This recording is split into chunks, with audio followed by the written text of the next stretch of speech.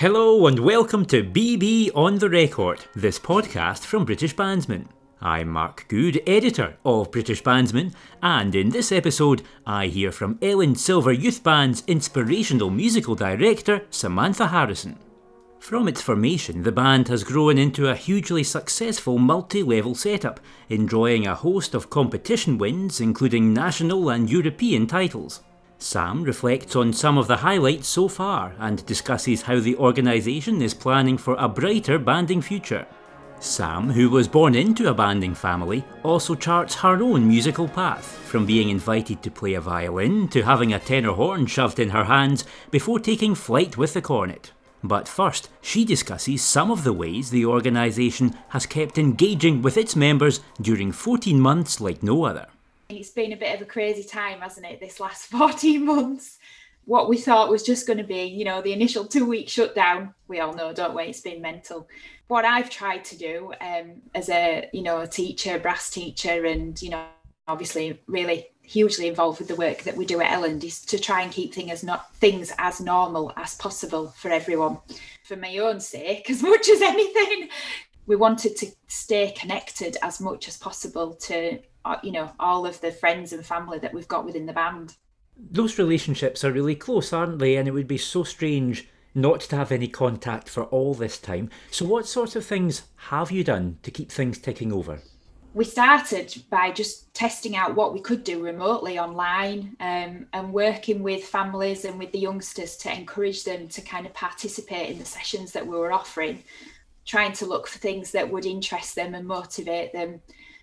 So we looked at areas of development for the brass playing and what we might spend time doing that we wouldn't normally get time to do in a rehearsal.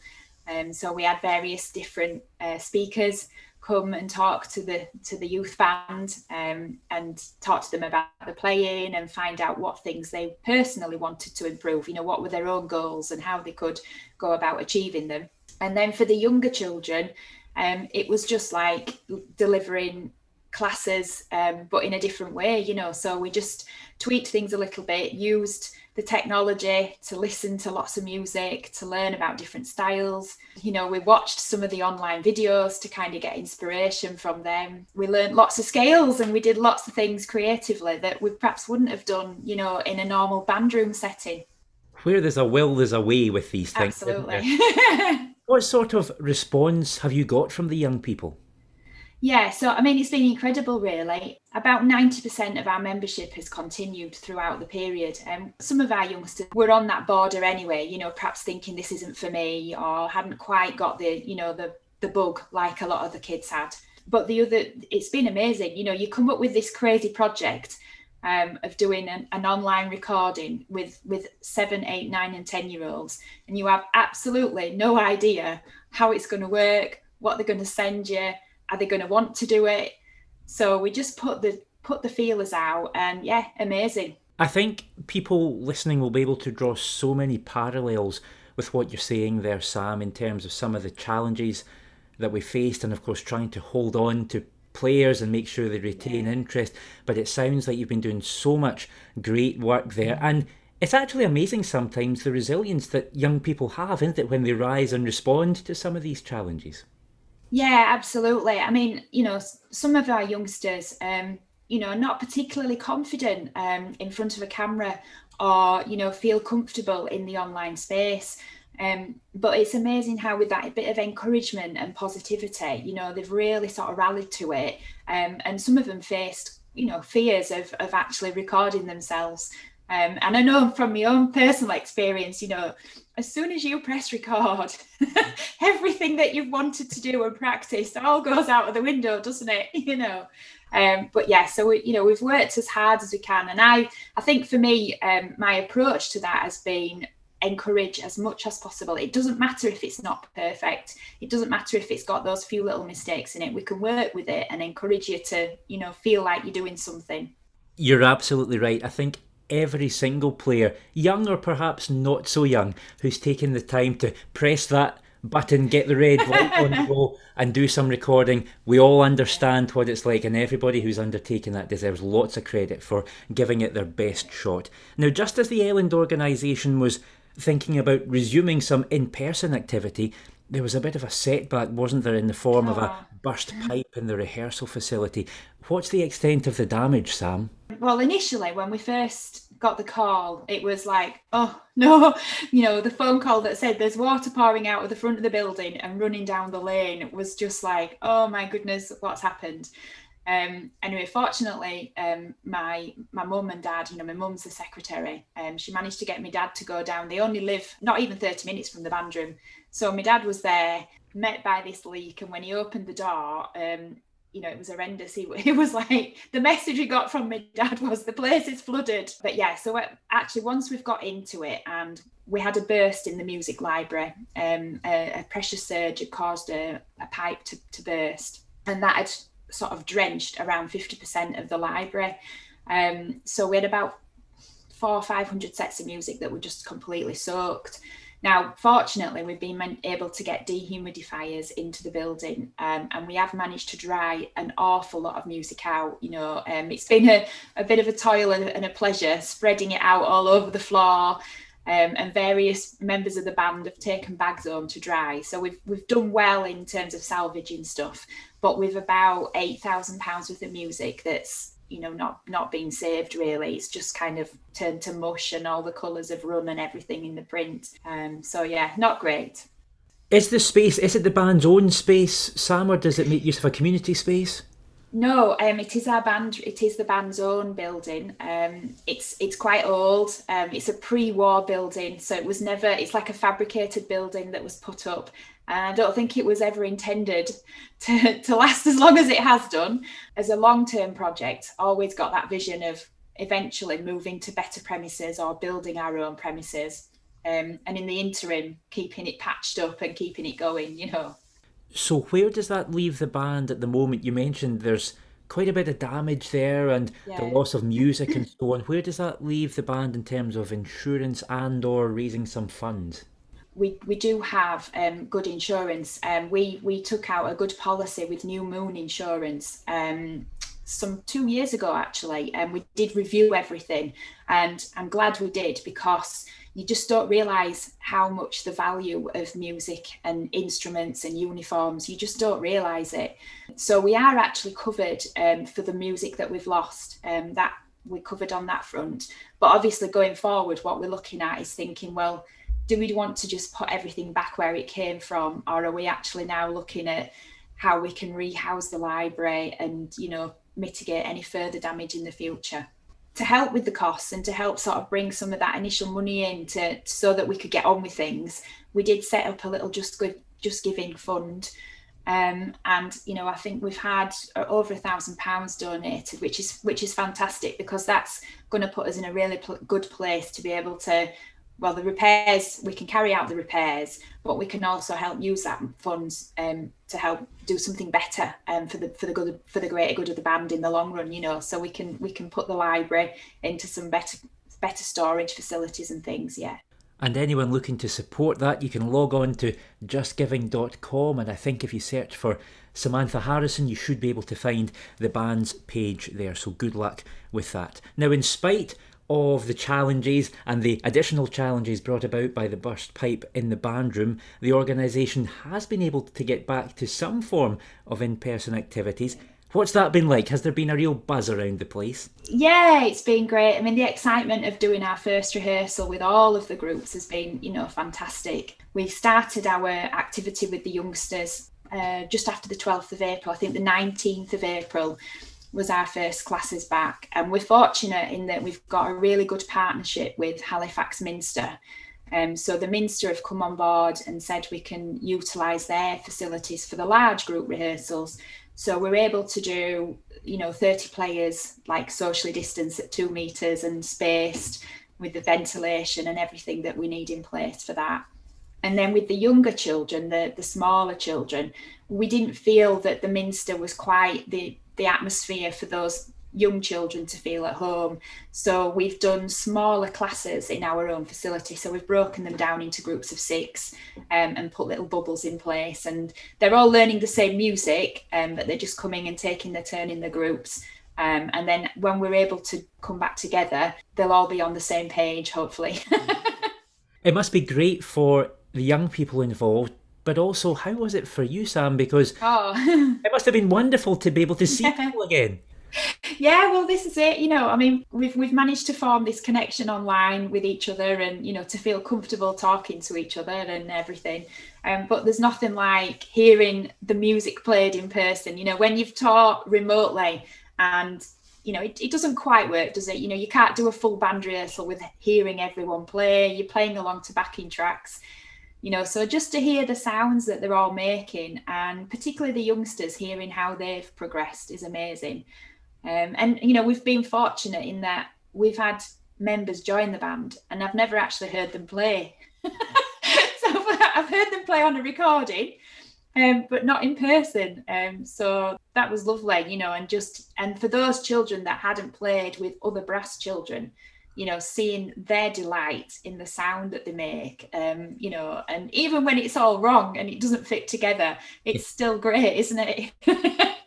That is just the most important thing, getting together. It's part of why we all do it, isn't it? Absolutely. And it's great that you talk about new youngsters getting involved, because it's clear the pandemic will have far-reaching effects on every area of the banding world. While adult bands will be hoping to retain their players as they look to resume rehearsals, there is something particularly testing for youth bands because, of course, time doesn't stand still. 2 years of pupils will have left school since COVID has been around in the UK, which could mean the loss of some more experienced players in the organisation. Recruitment might have been hit for bands because the usual rounds of activities haven't been able to take place. What's it like for Ellen just now? How's that balance working out for you?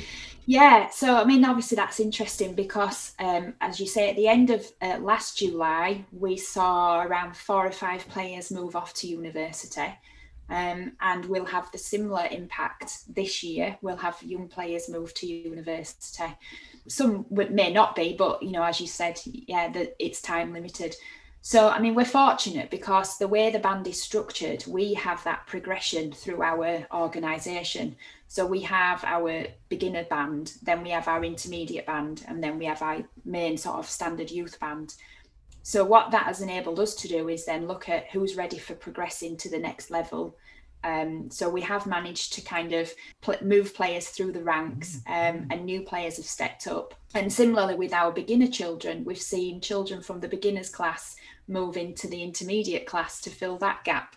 So that sort of worked quite well for us. And we're fortunate that we've got that system in place.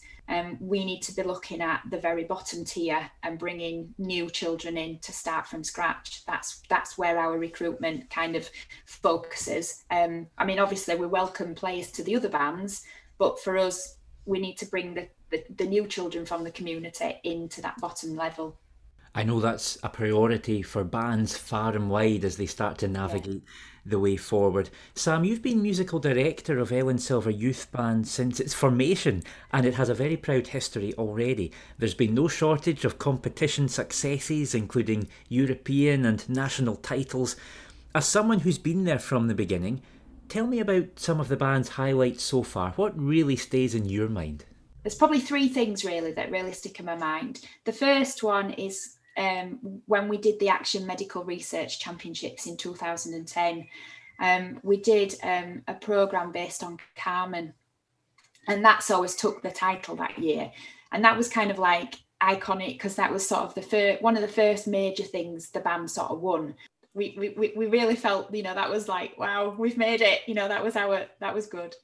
Going forward from there, 2017 was quite a really special year because we were able to play at the Royal Albert Hall with the Music for Youth Championships. That was something that we'd aspired to over so many years. And we'd got so close to receiving that invitation, but just never quite ticked the box. And so when that came together, that was really special. And then winning the European Championships also in 2017. That was something that, was one of those like really special times, I think. Now, you mentioned that performance and indeed win at the 2017 European Youth Brass Band Championships. And that brings us neatly on to your piece of the podcast. So, Sam, tell me why you've chosen this piece. So the piece I've chosen, was just so popular with the youngsters. And it was one of those pieces when we first played it in rehearsal, it just clicked. Everyone just kind of got on board with it. That you could see, you can always tell when you've got a good piece because the energy in the room changes, the enthusiasm, people sit up, the chatter, every time you stop, there's that little bit of chatter, excitement, you know, you can just tell. And from starting that piece and then obviously performing it at the championships, it just suited the band down to the ground. Everybody had a part to play, and when you put it all together, the sound that's created is just it's an electric sound. It's such a good piece, and I think audiences absolutely love it as well. You know, it's one of those, it's a foot tapper, it's got that excitement, and yeah, it just makes a band sound really good.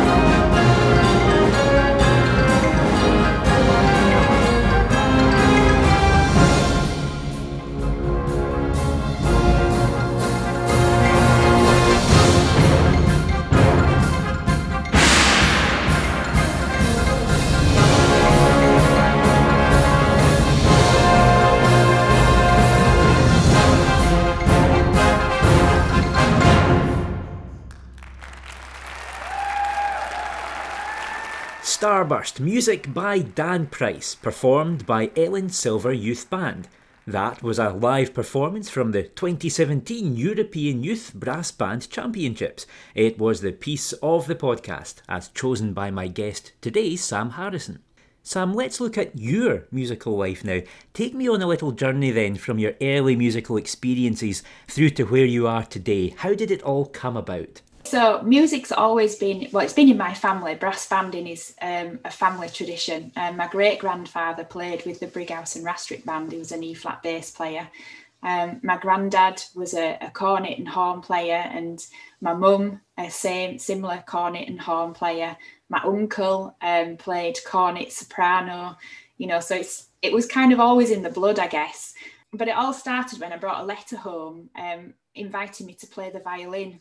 At that time, my mum wasn't involved in the band. She'd taken time out to have me. There was no way I was going to be a string player. My mum said, I'm going to take you to the band. So they took me to Ellen Silver Band when I was only 7.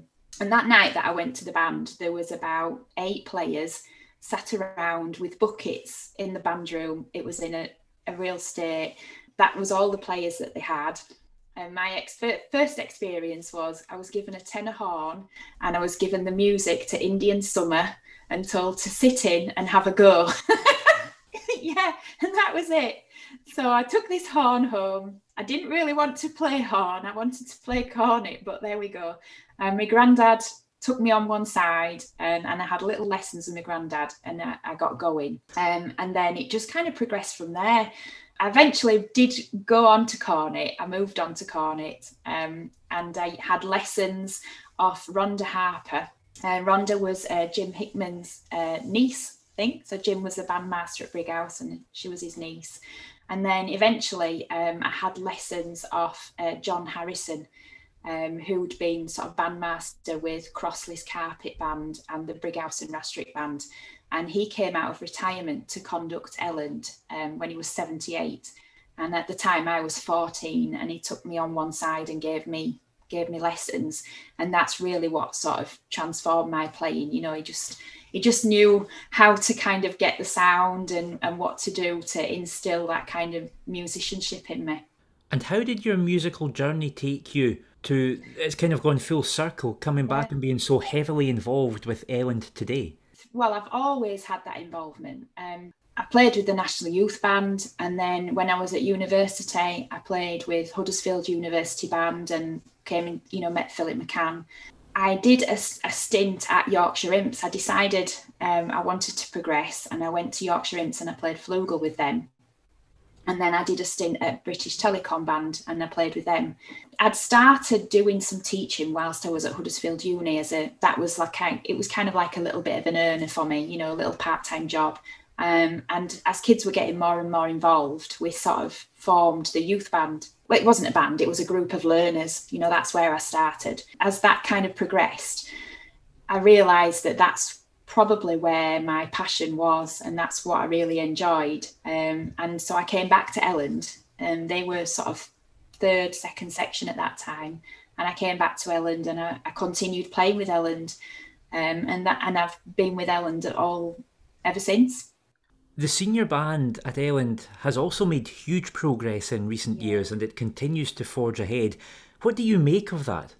It's absolutely incredible, really, to think that the small town band that I started with 8 players has gone on to do what it has done is just phenomenal, really. We've always aspired to be the best band that we can with what we have, with the players that we have. That's been our aspiration. And when Jack Harris and John came to the band, his sort of thing was, we'll grow our own players. There aren't players there. We'll make our own. And that's what he instilled. And that's what he did with me. He made me into the player that I could be. And we've just gone on to do that constantly. That's been our sort of mantra. And so to achieve what we've done with the senior band has been very much, we want to develop the players and nurture the players, even adult players that have come to join the band. We've given them the sort of time and space and encouragement to become the player that they want to be. And that's the important thing. And obviously you do get players come and go, And we would try and fill that gap with the right player, as most bands would. But it is really about trying to get the best out of the team that we've got. Now, Sam, looking again to your work with the youth band, you'll be aware, and so many people involved in youth organisations, they'll be aware it's really important to offer a nurturing environment where young people can really fulfil their potential. But what would you say are some of the vital ingredients needed to help young people succeed and really flourish? I think for a start, they need to have that kind of the motivation, opening their eyes to what's possible and what you can achieve. So what other young players maybe have gone on to achieve. I think when our youngsters hear what our youth band does, I think that kind of inspires them to think, well, I'd like to try that, so that's the motivating factor, I think, and wanting to be part of it. But I think just finding things that are interesting, music that interests them, so whether it's pop music or film music or, it doesn't have to necessarily be a test piece. You can find all kinds of music that interest your young players. And then I think just generally encouraging them to work at what they're doing. Quite a lot of youngsters, certainly nowadays, if it doesn't happen immediately, they're not, they lose interest, and you have to kind of encourage that sort of skill in, keep working at it, keep practicing at it, try it again, don't be afraid of making those mistakes, because you're going to make mistakes to get better. It's a really interesting point that you make. It's not one of these things, go from 0 to grade 8 in a week, and it's just that sort of activity. But I think some people might think, I should be able to do this straight away. Yeah. But of course, if you stick with it, well, we all know the benefit. Yeah, that's absolutely, that's it. And you're in it for the long haul if you start something. And also, just because one person can do it doesn't mean you're going to be able to do it. So everyone has different learning capabilities, different speeds of what they learn at, and you've just got to kind of work with that. So here we are, Sam, looking to the future, hopefully with more optimism than we've had since the pandemic first took hold. Do you think banding generally will have changed in any way when we get back? There are some players who have found that life's changed for them and things have moved on. They may have relocated jobs, houses, and there could be some players that have found other things to fill the time. For me, and the people I'm with, I think we haven't lost that feeling of what the band is about and what that sound is. When you hear the sound of the band, it just draws you in, doesn't it? And it is all those really good relationships that we've got with people that understand what banding means to us. For so many people, banding is their passion, it's their life. It means the world to them, and I think it's just getting back to that, isn't it? And we just have to feel comfortable with everything that we're doing, and it will come back. I think if we push things too hard and we have expectations, to be what banding was 14 months ago, I don't think that's going to happen. I think we just need to gradually acclimatise to coming back to doing things.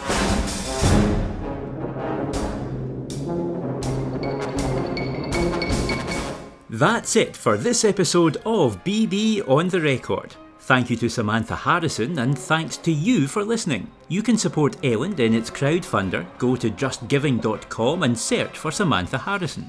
Do get in touch about anything you might have heard on the podcast. You can email info@britishbandsman.com.